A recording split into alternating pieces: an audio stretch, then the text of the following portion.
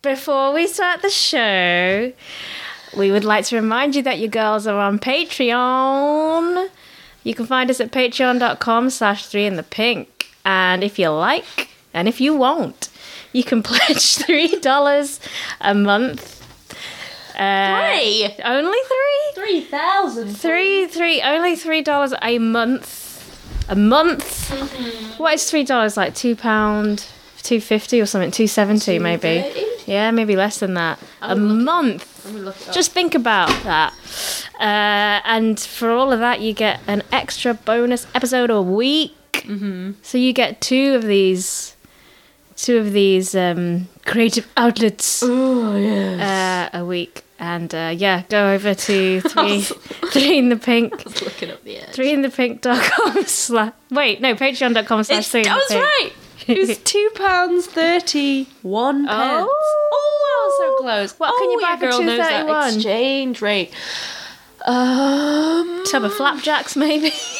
Yeah, I think you'd have change left over from anything you did get. Yeah, and that's a month. In it. Don't eat sugar, it's bad for you, but do what you want. That's a negligible amount of payment. Yes. That's more. That's like give your money to Wama. to Wama. Give your money to Wama.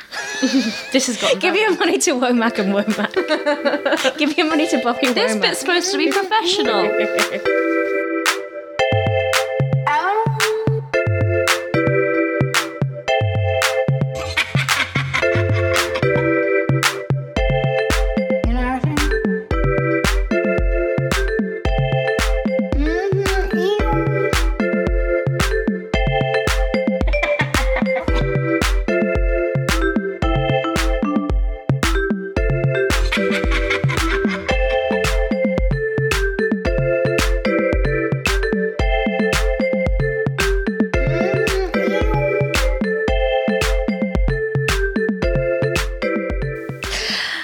This is 3 in the pink. How are you guys? We're like, I don't know, I guess we're like a podcast or something. I'm Roma Burke. I've twisted it. Oh. Let reverse that shoe. That song's about anal sex. I'm Apsy. What? Whitana. Wit? Anna. Whitener. Apsy Whitener. You've got your Witanas about you I do. today. No drinking during the show anymore. Am I starting to get wrinkles, or is this the lighting? Where? Wrinkles where? Look here. Look at that. That's just the natural What happens place when where you smile? Yeah. Oh, okay. That is the nasolabial fold that occurs naturally in all human I was visages. that black doesn't crack. I assumed the same could be said for the Asian pigment. Yes, the Asian does not raisin. The Asian does not, in Raisin. fact, the brazen Asian does not, As in in fact, to braise, not raisin. This week we're going to talk about India. And I don't know which order because we haven't done much. Well, we have. We haven't decided what order. Fuck you. This is off the cuff. We're going to talk about India legalising gay sex. Gross. And then we're going to talk about... I think we should talk about that second. Okay. But first, as they say in presenting, we'll tease the gay thing, you little perverts. And then first, and perhaps foremost, we're going to talk about Nike. Or Nike. Trailblazing sports brand. 30 years of radical sportswear and confrontationally countercultural advertising campaigns. Edgy. 30 years since the famous Just Do It slogan was unleashed upon us. Still doesn't make any sense to me now. Didn't make sense to me then, even though I wasn't born. They hired for their 30 years since Just Do It. They just did it, and they got Colin Kaepernick, who is an American football player. Yes, he hasn't played in the NFL for about 9. Oh, nope, 1 year. 1 year. The end of last season, was it? Oh, I don't know. I thought it was longer than that. I thought like at the end, like his contract didn't get renewed at the end of last season or something. I thought that was honestly, or maybe it was. I'm thinking about seasons. I don't know. Years. What were you going to say, 7 months? I thought it was like years. No. No, Okay. he played for the 40s, was it the San Francisco, the 49ers? Right, and then isn't he in the process of like suing them or something? Yes, so he couldn't find an NFL club to renew his contract. I don't know anything about him as a football player. Is he any good? Yes. Okay. He is supposed to be. Let me see. He's currently a free agent. He played for the University of Leonardo in Reno, which is such an American, like... the San Francisco 49ers. I was right. Okay. Yeah, offensive player of the year. Twice became the only player in the NCAA division history to amass 10,000 passing yards. And I don't need to read the Wikipedia page for Colin Kaepernick. Y'all have Google is free. Google is free. Emotional labour. PayPal me. Of course, Colin. I'm referring to his Christian name, for I know him well. Big C is Cancer. Is Cancer Kaepernick. Cancer Kaepernick, who I don't know, what star sign would you say is not Cancer? He's a Libra. I looked it up. No, that's Serena Williams. I was looking at. Because I remember thinking, okay, she seems quite volatile to be a Libra. Where's the balance? Where's the other side? Maybe one side is her and the other is the umpire. Colin, yes, Well, it's obviously born in November the 3rd, so I think that is that not Libra? That's the one after Libra. Oh my god, is that Sagittarius? was Scorpio, I think. I'm looking it up. I think he's Can a you Scorpio. please stick to okay, your point right. while I Google He stuff? obviously is famously known for his actions, his responses in regards to police brutality. Yep. Yeah. Scorpio. Yes, famously taking the knee during the national anthem when it's played at football games. Not even radical. He just had a knee down. He's probably tired. Or maybe he's about to propose to One of his gay players. They don't accept gays in the NFL. he's proposing to the entire football stadium when he kneels. I mean, I kind of, those kind of acts of activism are just quite fun, especially in the US arena, only because they get people so angry, and that's the funnest part. I think the funnest part of this whole like Nike doodah is, people protesting burning. I mean, it's like how seriously... Did you see the one where the guy like actually burnt them where they were on his feet, and then he had to go to was that Phil... okay, because there was one guy who... burns on his feet. Well, there was one guy, I think that might be a joke, because I'm going to show you, well, I'll find the post, but Jack introduced me to this guy, Phil Braun, was that his name? Because I don't have Twitter anymore because I got rid of all my social media. Did he do a parody? Well, yeah, so it went viral because people thought he was being serious, and then people actually started burning their stuff. But he's this, like, Tim Heidecker... Right. like, fan person who has, like, a moderate Twitter following. It's very modest, but he makes, like, very... like on cinema type jokes, like Tim Heidecker's side project type jokes, like quite subtle, quite just like posting Trump clips and stuff. And it is subtle, so satirizing all this other people on Twitter. But he joked that he posted a video of going outside to light his shoes on fire, never did, and then just posted a picture like, oh god, what have I done? And it was this big joke. But he's such a niche person to follow on Twitter that obviously it went really viral. And then I started hearing about everybody burning their Nike produce, and I didn't realise, like, it's a thing. It's, like, a thing. I don't know if he started it, and it went viral, and people were like, yeah, I'm going to do that, or if he's just, like, parroting the stuff that was already happening, because I haven't created a viral timeline. There was someone who, like, I believe it's real, who actually set his feet on fire. Oh my god. And was in hospital for burns. He just deserved that. Natural selection. I mean, how seriously does one take big brands? Big, like, the big brand marketing campaigns and the subsequent outpouring of both support and outrage. It's publicity. It is publicity. It's publicity. I think it's a very smart move. Yeah. Because we've seen from sales that they've boosted. Well, yeah, was it 31% increase? The stocks went down, the shares went down for a day. Yeah, which was expected, yeah. But, you've got a high-profile celebrity. I mean, obviously. There's also the argument that's like, well, we live in this capitalist world anyway. Isn't it a good thing for a brand to like? That's some cock shit. That is some cock shit. Sorry, but that's what some point. people say. What? I'm being devil's advocate. So yeah, good. I had some feedback saying that's the show needs more of that actually. So. But yeah, there are some people who might argue, we live in this world. Should a high-profile activist not to take the opportunity to increase his exposure?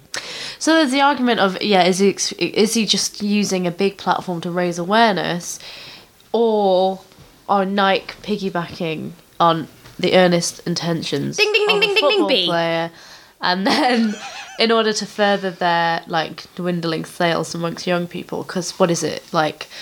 The vast majority of people who buy Nikes are under 35. Yeah, and it makes those sense. Are the people who it makes like commercial sense because they, as a brand, they are marketing towards a young corner of the market. The old your olds are dying now. Yeah, so they don't need to give a shit about what you think about their brand. Yeah, because no amount of bad publicity from them is really going to affect. Yeah, I mean this is the way marketing goes now. This is dare I say it, late capitalism. After the first, Alan Curtis talks about this in Adam Curtis talks about this in Century of the Self. He talks about after the Second World War, there was previously in early capitalism, you were sold what you needed. Something was sold to you on the basis of you're going to need to hoover your house. You need a hoover, and once you've got everything you need, you don't need to buy anything else. But after the Second World War, there was loads of manufacturing happening and no one to sell it to because there was a war on. So once people came back from the war, there were marketers and advertisers like in the 60s, like what Mad Men's based on, were tasked with how to sell people a surplus of products that they didn't need. That's why baby boomers are shit. Yeah, that's part of the reason why baby boomers. Edward Bernays, the guy, Freud's nephew, I believe, who was this kind of the Goebbels of post-war America, who sort of used psychoanalysis to interjected that into mainstream advertising in order to, so it wasn't selling people what they need, it was selling people stuff they desired. Yes. So it was catering to him being people's the Goebbels. He was arguing that people were gobbling up. Yeah. Gobbling up the excess. Yeah. It was. Yeah. I have nothing to add to that. But yeah, no, he that's the shift in marketing, and that's what we know. It's how to muster up a desire in the advertising viewer, and then satiate that desire with whatever product you're selling. You're selling them love, you're selling them desire, you're selling them attractiveness, you're selling them sex. Like, this is where you get this hypervisual, hypersensual marketing that goes for your guttural unconscious desires. That's what's now driving you to buy all of these things that you don't need. Yeah, and that new advent of excess and material is probably a huge part of the fact of that generation's excessive spending and ruining of the economy. Yeah, of course. Yeah. Although the boomers are people born in the 80s, aren't they? Or 70s? No, boomers are like people who are middle-aged now. Yeah, no, old, like... Oh, boomers are like... My parents, okay, well, so, okay. Yeah, so born in the 50s. But like the step after that was advertising becoming self-aware. Like everything now, everything is self-aware. Advertisers are just as ironic and knowing as everyone online, and part of that is everybody knows the tricks of advertising now. Everybody knows that you're just being sold an unrealistic product. That's why you have dove adverts that feature normal women. And you've got adverts like skip this ad or not another Verona or whatever. Yeah, it's the kind of self-reflexive, self-aware, irony layered. Yeah. Like that's everywhere now, hashtags. Obviously.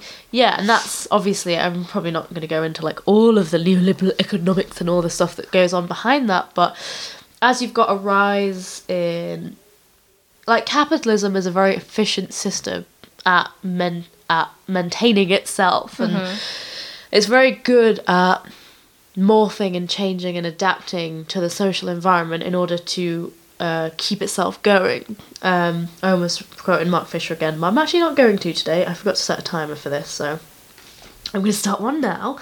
And yeah, so it's very good at that, at like how to adapt, and the best. And so in a culture of hyper visibility, of like, you know, the internet's democratized a lot of stuff. It's opens a lot of people's eyes to suffering. It's created obviously the SJW movement.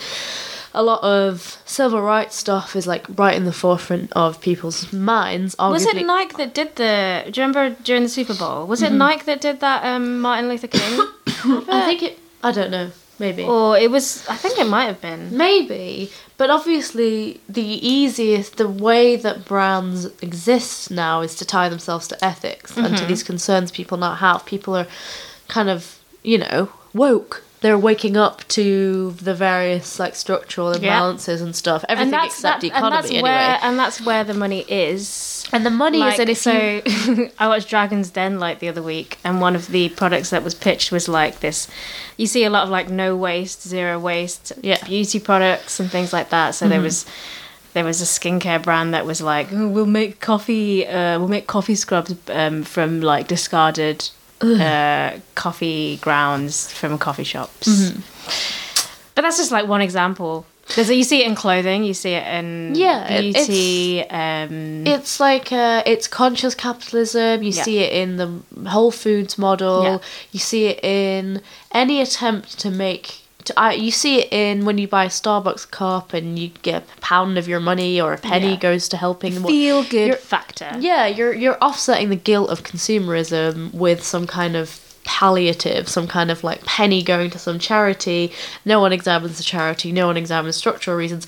But big brands, the best way, as people, there was that awareness, you know, like the 90s and the early noughties, this awareness was sweatshops.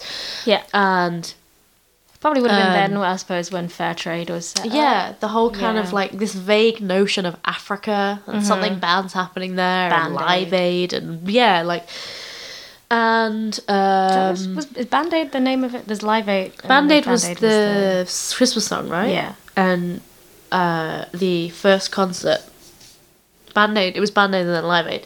But before it all, there was Bono. Yes.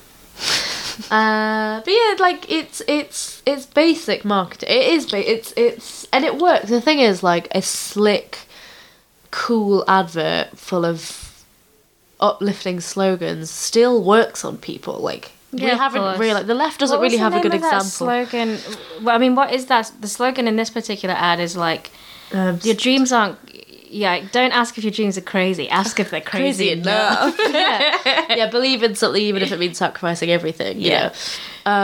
If you like, companies will hitch their wagons to genuinely morally correct social movements in order to sustain themselves, in order to like maintain some semblance of relevance and further their brand, and it works. Did you see that? Remember the Nike advert, the London one, where it was even better? It was even slicker than this, where it was like all these people, all of those Londoners, like all these black and brown Londoners, I remember, who were running through the city, and it was all about like, I'm making time, we're all entrepreneurs. That one got praise across the board. That was way more subtle. It was very cool because it was like urban. Exactly, and it got that very specific Londonness, you know. But the obvious juxtaposition is that Nike is like currently has about 60 lawsuits being filed against it for sexual harassment, for labour violations, for poor working conditions, for exploitative factory conditions. Like, famously, I'll try and find this study that I read a couple of years ago, and it was about Beyonce's line. I think it might have been with Nike. And obviously Beyonce... And I think it was the Topshop one as well. It was the Topshop one, the Ivy Park thing. Yeah. And it was about Nike and its practices in like Bangladesh and Vietnam, where primarily primarily women were forced to work right up until pregnancy, work in horrible conditions for about 62 pence an hour, I think it is.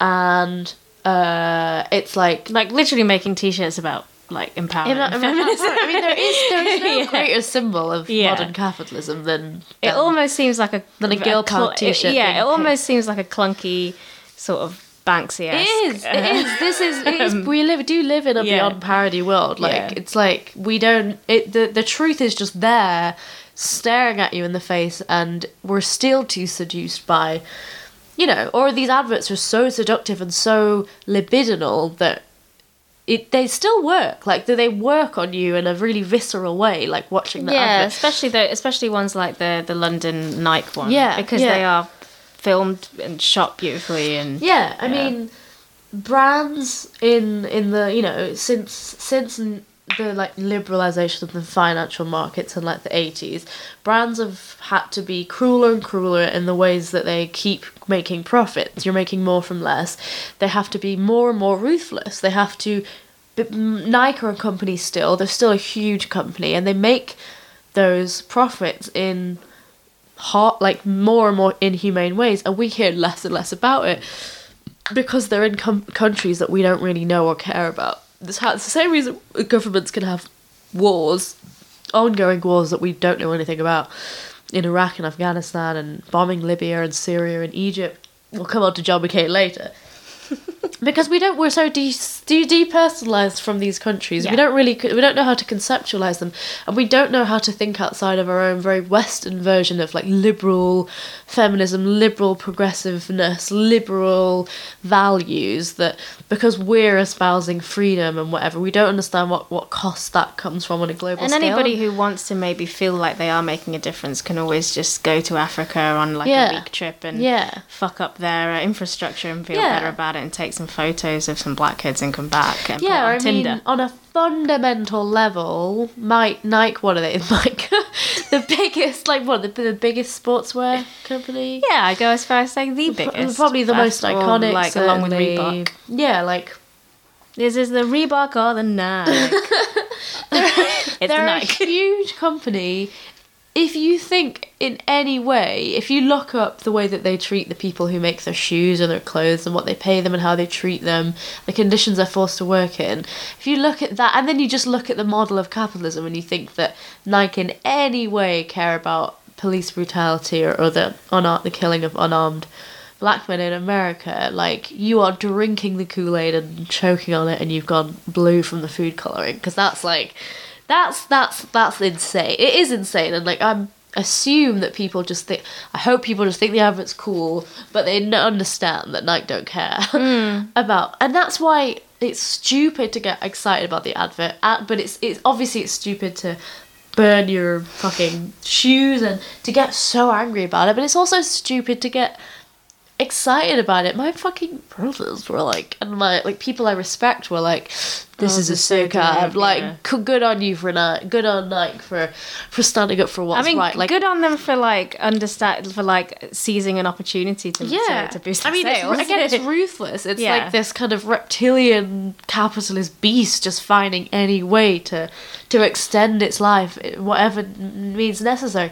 The only sacrifice that you could possibly make, the only like brand, like a good way of measuring a brand's integrity, if that's not a paradox or a contradiction in terms, or at least a company's integrity is, or a person's integrity, whether or not they actually believe what they're saying, is measuring or seeing if they've actually sacrificed anything, if they've actually risked anything at all for what they're doing, or if it looks like this performative risk, like the same as some liberal person saying like, I stand by you no matter, I don't care what it takes. Like, this happened a lot around me too, like, I will never work with X person they were never going to work with anyway, and I will do that, and I will do that for women. It's like, you're not sacrificing anything for your values. I will wear black, alright? You will, even though it looks great on me. A huge brand like Nike would, if they suffered in any way for this, which everybody knows that they wouldn't, because the thing that sells the most now is like morality and like and ethics. Yeah. If they suffered, if they took a shot, if they changed their company to align themselves with the morals of what Kaepernick is attempting to stand for, then yeah, maybe. but their sales have boosted. It's just literally the ad, right? Yeah, and they haven't actually put into place any kind of like program, or because that's something that they could do, because companies can and have done that, like actually started some kind of initiative. Yeah.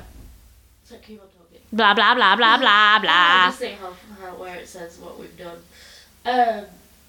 But do you remember Lush? Yeah. Like when they did their Spy Cops campaign. Yeah, like that. the Lush Spy Cops campaign genuinely risked the name of the brand. It got the establishment were worried. The police themselves had to get involved. There was serious consequences for the company, and it was a risk. It was a business risk, and they took the plunge, and they went hard. They had information on their website. They had videos, they had information, they had pamphlets, and like. And it wasn't like something that a Spy Cop. I mean, you could argue that this campaign, people the world over know who Kaepernick is.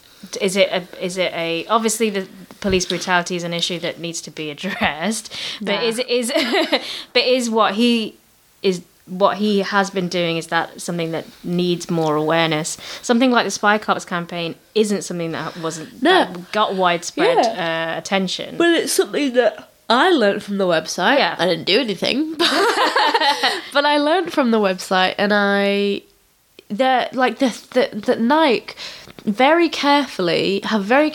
done a very kind of clever thing of taking the visuals of Kaepernick and taking what he stands for and his big afro. Yeah, taking what that image of him stands for, but never actually making any specific reference to police brutality or standing up to racism. No. It's vague. It's defanged his political argument, as all of these campaigns do, into a pithy, digestible slogan about following your dreams. And Kaepernick's dream isn't racial equality. It is still to be good at football. Like, he wasn't dreaming. I'd assume he wasn't dreaming about this as a kid, because the stuff you dream in that way about is more libidinal than like equality for all people. Like when you're a kid, that's not what you worry about. They've dissolved his kind of his ethics or whatever, his activism, and his very real and bloody and violent, the things that he's pointing to, which are devastating statistics that should like shake any American. They haven't pointed to that. They haven't gone like Lush did, go on our website and look at all of this information provided to you about police brutality, and you tell us that that's wrong. They've turned his message into some it's the same sort of inspirational, bland message that is attached to a lot of it's Nike's ethos, isn't it? The whole just do it thing. Yeah, that's what they've always sort of blandly and it is positioned themselves. Yeah, and it's like, well done. Yeah. I interrupted you, sorry. But it's the same sort of thing, like, there are sports brands as well that are like, girls can do it too. And then they have like, they have like shots of like kids at school, girls at school. Yeah. She's going to make it. He's going to make it. And she's going to make football, playing basketball and things like that. And no consideration for the fact that all of this following your dream stuff, all of this dream big, don't let anyone ridicule you, is a toxic mentality that makes people depressed and anxious once they realise that the system thing. It's very UK now. Yeah, it is. Yeah, but I think that it's like at its core, especially with Nike, it's like feeding into the American dream ideal, and this thing about like you work hard enough, you can always you can achieve greatness. Like there's room for everybody to be a special snowflake, for everybody to be super talented and have a really rewarding entertainment industry job, because usually when people say follow your dreams, they mean some creative endeavor that's usually got a lot of praise heaped on it and a lot of like cultural significance. It's not like become an ecologist. It's always like do sports or one of these jobs that require that when you're like of the 0.002% of people who do actually make it, you get huge amounts of money, and they can sell that dream to you because the industries that you go into, if you buy those dreams, are super lucrative. The entertainment industry, the media industry, the culture industry, and the sports industry. that's huge revenue. Of course they're going to encourage people to do that. If they said follow your dreams and your dream was something wholesome, maybe, but even that, like, it doesn't prepare you for a world of, like, suffering. And it doesn't mean that life is easy. I'm not saying life is so shit you shouldn't try, but, like, I think his name is Adam Phillips. He's like a psychoanalytic thinker, like, writer or whatever. He was talking about, like, how we don't teach children the importance of frustration and the inherent ambivalence that's involved in something you enjoy. Like, if you love something, then you also have the capacity to be frustrated by it or to hate it. And, like, that life isn't, like, the point of life isn't to just completely eradicate frustration and suffering. It's to, like, find a way to enjoy life because of it or in spite of it. Yeah, like, it's just, like, live this life of complete joy like a child. That's why we've all reverted to like 90s sitcoms. This is the thing about like this is a tangent. Sorry, but it is like embedded in our culture, especially probably in Western culture. This pursuit of happiness. Yes, ideal. This is all obviously Western culture. Yeah, which I do think works to our detriment. Yeah, massively. Yeah, there's a pressure. This kind of overarching idea of like fulfillment and well-being and happiness, which of course feeds into like things that are sold to us, because that's another, we see it now in like fitness and yoga and meditation, and that's a business. So I mean, can I just say, I try to learn about fitness and stuff because I'm going to the gym more, but to actually learn like strength building, and you watch one video and it's like, YouTube is like giving you an eating disorder. It's like you watch one video about weightlifting, about how to like strengthen your muscles, and then like my entire recommended list is how I lost 50 pounds in 30 days, how I shrunk my waist from this to this. Lose belly fat, how to lose fat, I was like, the internet is literally designed to give Skinny Coffee Club. Yeah, like the internet wants to give women anorexia and turn men into Nazis. So. Yeah, and it's working. We should probably move on. And some of them are Nazi anorexics, Oh, that's me. That's the dream. That is the dream. That's a total tangent, but obviously Nycra's too. I was gonna we were gonna treat this really seriously, but it's more like obviously they're dicks. Obviously. And speaking of dicks, and other dicks and having dicks together sex with each other. India's recently decriminalized bumming, sodomy. Yeah. Yeah. Go on. So this is the law that originally criminalized sex. Is, I think it was put into place in the 17th century, right? So it was 18 something. But it was put in. It was introduced as a result of British colonialist rule, inspired by the 1553 Buggery Act. And they did react. Bugger react. Oh, react. That's the episode title.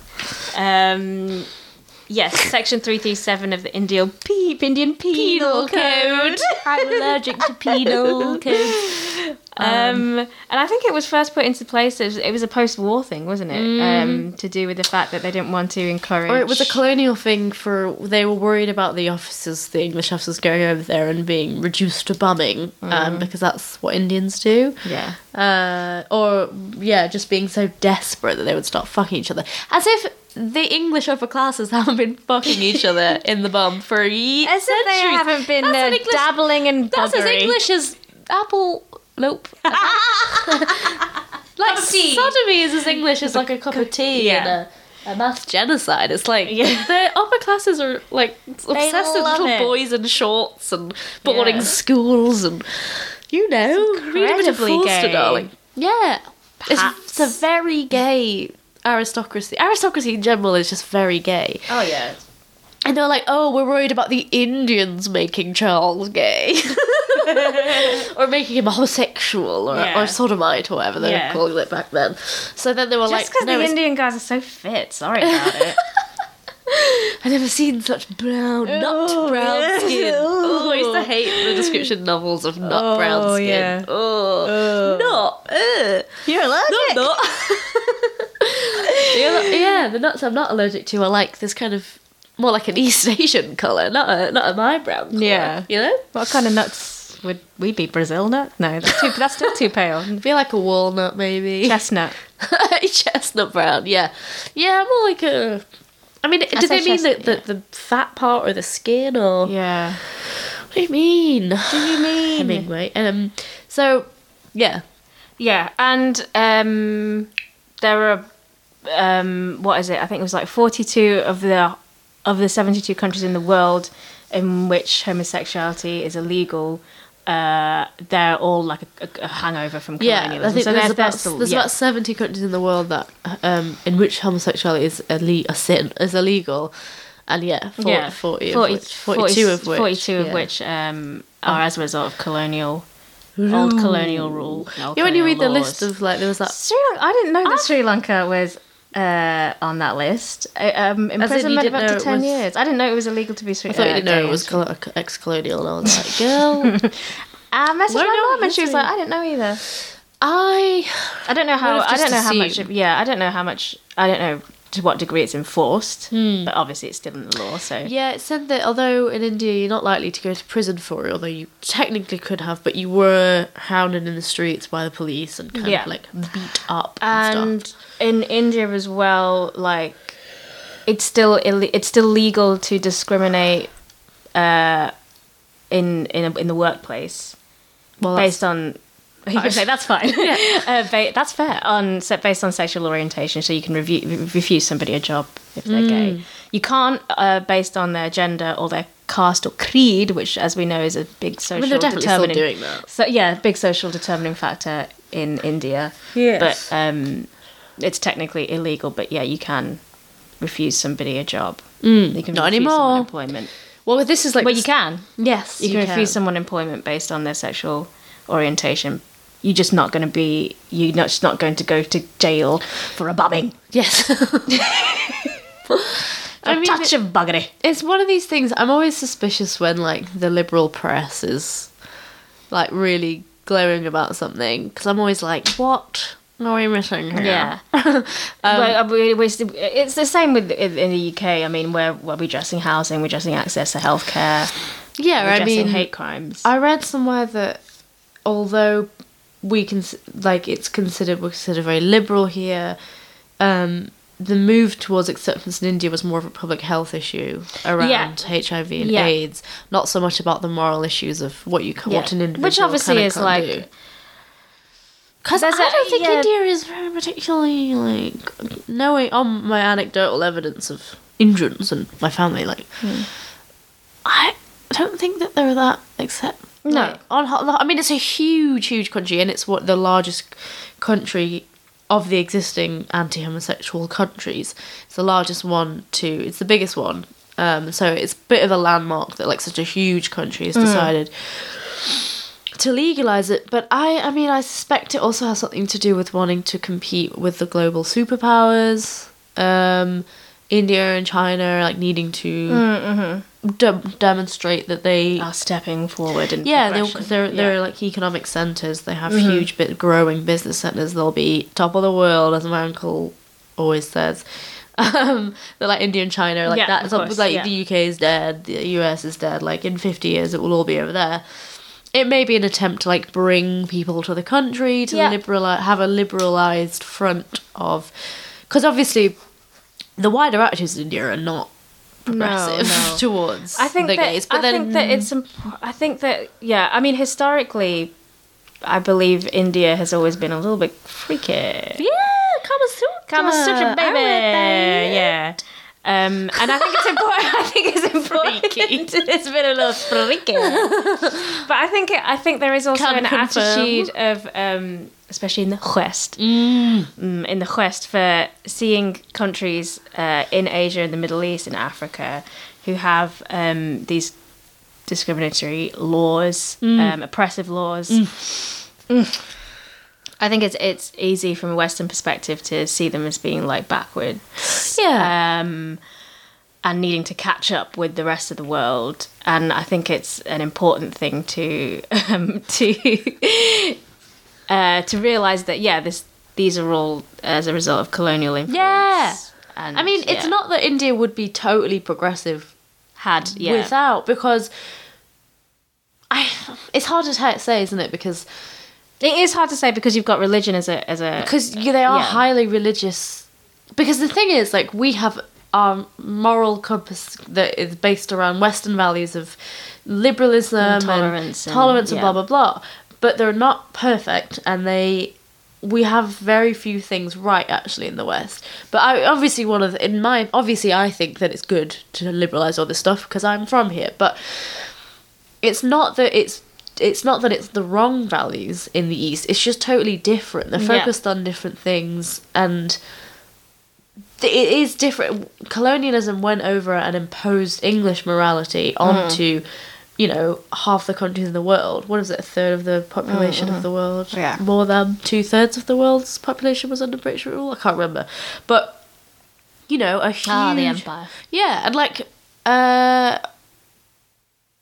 it's not to say that those countries are inherently noble and colonisation ruined them, which obviously it did, but they weren't allowed to get there on their own. And I think that's kind of worse, because even with they've legalised gay sex, they've thrown off the shackles of colonisation. Like, it might not be fucking about that. Like, they might just be getting there on their own. It's got nothing to do with the fact that they, watched Hamilton or something here of gay stuff. I can't think of anything gay. They just watched an episode of Queer Eye. Yeah, they watched fucking Queer Eye and they were like, oh, this is very good. Very wholesome. Oh, this is lovely. I didn't know. Nice boy. They're very nice man. Boy. Just teaching him with a nice very smart. Things very smart. Really love to look very smart. Smart. Nice He's shoes. making his scotch nice and tidy, huh? Nice shoes. Nice shoes, chappals, nice very tidy. Yes. Indian Queer Eye. There we go. Yeah. Indian guys could fucking do. Every single one of them young ones could do with a fucking Queer Eye. Yeah. Y'all ugly. No, but not well groomed. Not ugly. I'm just talking about people I know through genes. Not those kind of jeans. Yeah, there's just something. They could do with a pair of jeans. I'll tell you, a new pair. I think maybe that's what's my little nugget of, the way it's reported here. It's like, oh, they're catching up with us. Like, it's your fucking fault they're there in the first place. I think that's the... And I'm not... Yeah, it's... Even the ones that acknowledge that it's even the colonial. media, even The Guardian. Yeah, even the reporting of it, whilst being not so patronising in a sense, I can still get that undertone, or I can anticipate that in the way that the public are going to react to it. Yeah. This kind of like, oh, fabulous, finally. Come and join us in the modern world. Where we outsource. We've outruled slavery, but we've just outsourced it to Vietnam. And that we have this entire model of social decency and progressive politics and liberal freedoms that are all built on the rape and slaughter and genocide of countries. And India is probably one of the most famous examples, obviously, of colonisation. Course, and it's still not widely enough accepted, obviously. But when you look at the list, when I was just reading about this, I was looking at, there's one article that listed all the countries where homosexuality remained that were former colonies. And I was just like, I don't even know what half these countries are. And the English bothered to colonise, the St. Vincent Islands or whatever they're called. I don't know what... Did you read that list? Yeah. Obviously, Afghanistan, but, there are some countries where I'm like... Myanmar. Myanmar and Dad. That's funny, because there's a lot of shit happening there right now. Some of them that I had not heard of. The will to conquer, Jesus Christ. But... there's a good school of thought that's even the modest wins that the socially democratic left achieved in the post-war period could only have happened with the fruits of colonialism, because we were at that point, at the point where we created the welfare state, we were looting Iran, we were still colonising a bunch of countries, we had a huge amount of colonial money still coming in. And so even our basic freedoms, even the NHS and the things that most, white Brits will point to as things that you can at least be proud of this for Big Britain. Well, even that is funded. Like, we couldn't afford something like that if there wasn't so much, if the coffers weren't so lined with brown money and stealing goods, selling goods, not illegal trade routes, but trade deals that were exploitative, oil pillaging. I mean, it is taking all those spices and not using them. Yeah, you'll have the audacity. Yeah. This is the biggest paradox of colonialism. To swipe all that turmeric. Yeah. It's like, and yet you refuse. Every account from a school one to like an academic one of colonialism is like, when the English, they discovered China and India and the Middle East, and they discovered paprika and turmeric and cumin. And it's like, and everyone like reading it goes, oh yeah, of course, that's where we got all those things, and obviously that's when English cuisine got so flavourful and exciting, and it's almost said as like an obvious, like, this is when English life became, and what they mean by that is we got tea and sugar. Those are the things that actually got. The furthest you went was a kedgeree. Yeah, right. That's the furthest you went. I never had kedgeree outside. Yeah, my mum's house. It really is just tea. Yeah, it's tea and sugar. Like when they say, "Oh, then chocolate maybe." Yeah, chocolate, but it's a very different thing, isn't it? Here, but like it's like. Y'all got this. You've got everything you need. Why didn't you do anything with it? Did you have to steal the cookbooks as well? Because they could have done that. Like, yeah, at least globalize the like gorgeous cuisine of all these other places. Like, y'all couldn't. You managed to have the world. Literally under your have the thumb. world at your feet. And you were boiling potatoes. You weren't spicing them or frying them or like stewing them with spices or putting them in curries. The world was your oyster, and you just decided to slap the oysters and then just swap the oysters for some fish and chips. It's weird, isn't it? It's weird, and it took Indian people moving here. Yeah. To actually like here, have it. But Indian people are here, and they've made Indian food for them. Yeah, they've turned out to turn that into like largely oil. Yeah. Oil and meat. Yeah. Spicy oil and meat. And it's like, alright, we'll make you a tikka masala. Yeah, go fuck it on then. The Indian people I know who work in restaurants are like, if I meet Indians who work in restaurants and I'm like, oh, what do you do? And they say they work in a restaurant. And I'm like, an Indian restaurant? They're like, yeah. And I'm like, is it proper Indian food? And they're like, no, it's for the whites. No, they're always like, no, it's obviously not what we eat at home. Same with Chinese food. Yeah. It's like, y'all been lied to. But yeah, that's weird because it's one of the biggest justifications for colonialism. Not justifications, but they'll say like, well, they went over here, the explorers found all this exciting stuff. No one ever says, well, where did they put it? What did you do with it? They put it in the world food aisle of Sainsbury's, never to be touched or looked at again. It's weird, isn't it? Just confined to a single aisle. Yeah. The corner of an aisle. Yeah. So, obviously good on India. Sorry for the detour. For legalising gay sex. It took a long time, because they've been trying to push this for how long? For decades now, haven't they? And yeah, as you said, it was the main argument or the main deciding factor was this public health thing. But I suppose that's actors and dancers and famous people came out and said they were gay. It's a smart move to convince the Supreme Court. Yeah. And it might be going right now against public opinion, but it's obviously I know we've just shit talk all over some of it, but obviously it's a move for the better. Yeah. Hopefully it means attitudes are changing. Yeah, that's what, like, attitudes obviously inform policy, and I think it works the other way around. It definitely works the other way around. Like, laws play a part into, like... Look at the smoking ban. Yes.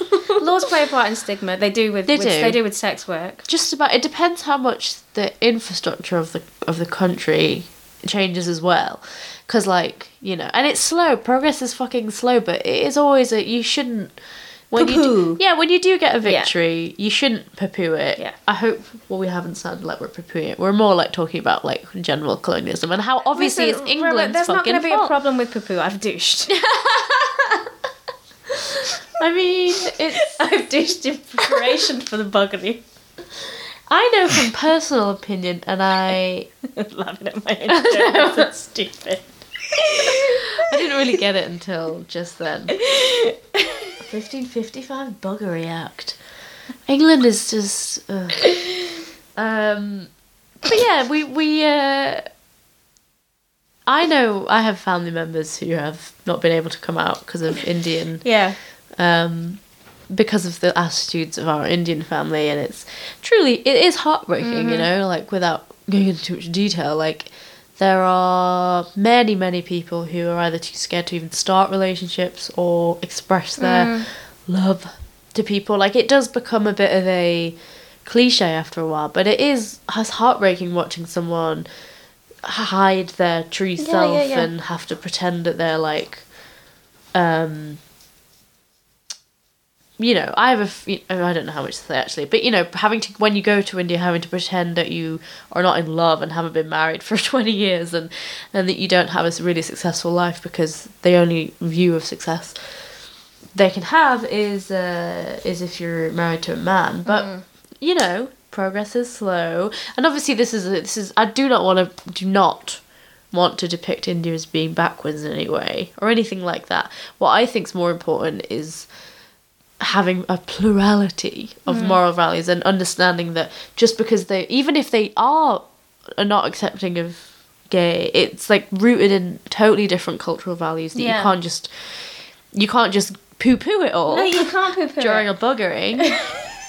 Just because if countries have different, like, values to progressive countries, it doesn't necessarily mean they're bad people, they're fucked up or whatever. They're also better in other ways. Yeah. It's complicated. It is complicated, and it's very difficult, even from a position where you're, you know, people like us maybe are aware of cultural differences and understand that it's difficult to impose one's values and beliefs onto another culture. Yeah. I think even then, like, it's almost impossible to not do that, even whilst being very aware of it. Yeah. Because that's just the position that you come from. Yeah, it is, and I always... And without having too much of a knowledge of another culture as well. Yeah, I struggle with this a lot, like...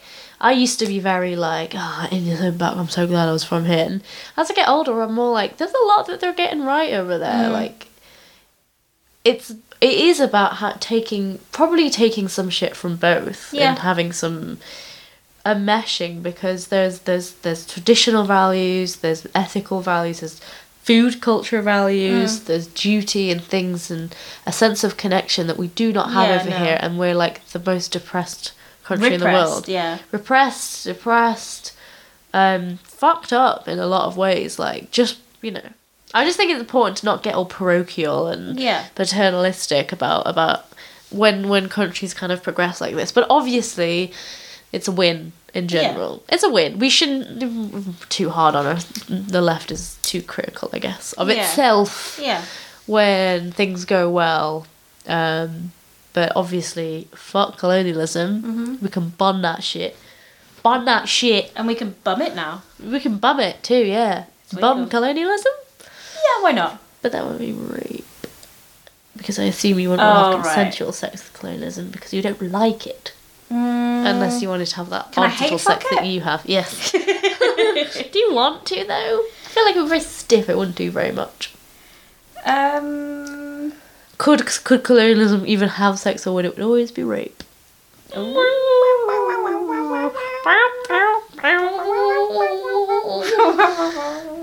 you have anything else to add? Chop chop. It's nice to see. It's nice to just watch those little snippets. Those videos of like young people, especially. Yeah, I'm a bit worried about being too much of a negative Nancy in this show, because it's important to be critical. But watching any video of any people celebrating it is just like, why is that so beautiful? You know, when you just like watch a video of people hugging. Sweet. Yeah, and you know, but also they're. I think the activists there are very.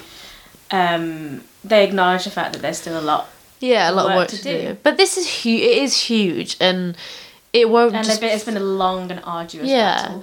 And the journey won't outlive them, you know. But it will take on the mantle over there, and it's like, it's fucking slow, but good on the people being out there or just even in any way pushing In for any this capacity, progress. yeah. Yeah, because I don't think we realise how hard it is to be that scared of expressing yourself in that way and to have those kinds of social pressures, because we don't really. You and I certainly don't. Spoiled little brats that we are. No. No. And as far as I'm aware, there's been like a lot of LGBT movement in places like India. They have like it's a massive country. They have that is a massive part of their culture.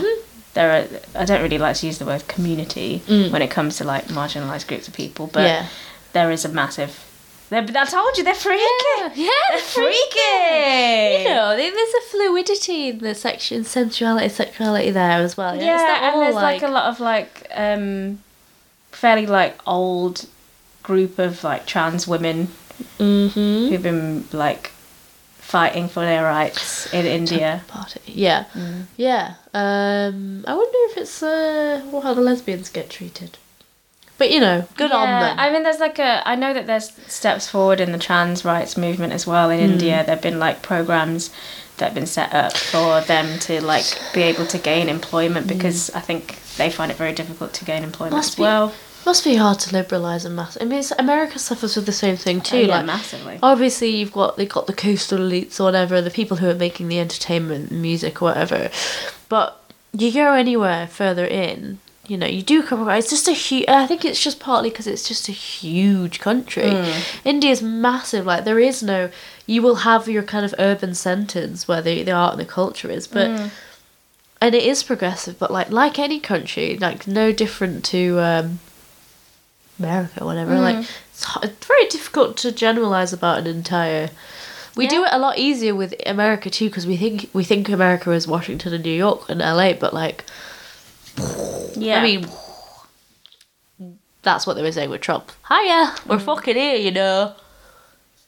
Should we wrap up because we're talking for ages? Yeah. Yeah. So that's that. That's it. Hot takes, warm takes, slightly chilly ones, chilly takes, chili flakes. God. Wrap it up. Thank you for listening to our show. Yeah, you can find us on various social media channels. Yeah. You know the score. You know the apps. Twitter. Facebook. Fuck Facebook. Instagram. Hit us up on the gram. Yeah, get us on the gram. 3 in the pink. That's the word. On Naughty. Twitter, we are 3 in the pink pod. Yes. Please email us. Ask us a question. Ask us a question. Actually, why are you so gay? It's already been asked, so don't ask that. That's a question. It's an age-old question. It's one I've been asking myself since time immemorial. But you're not gay. I'm a little bit. You're bi. I'm a bit gay. You mean you're bi? I'm a bit gay. You're queer? I'm a bit gay. She identifies as bit gay. That's what the BI stands for in LGBTQI. Yeah, bit gay. Bit gay.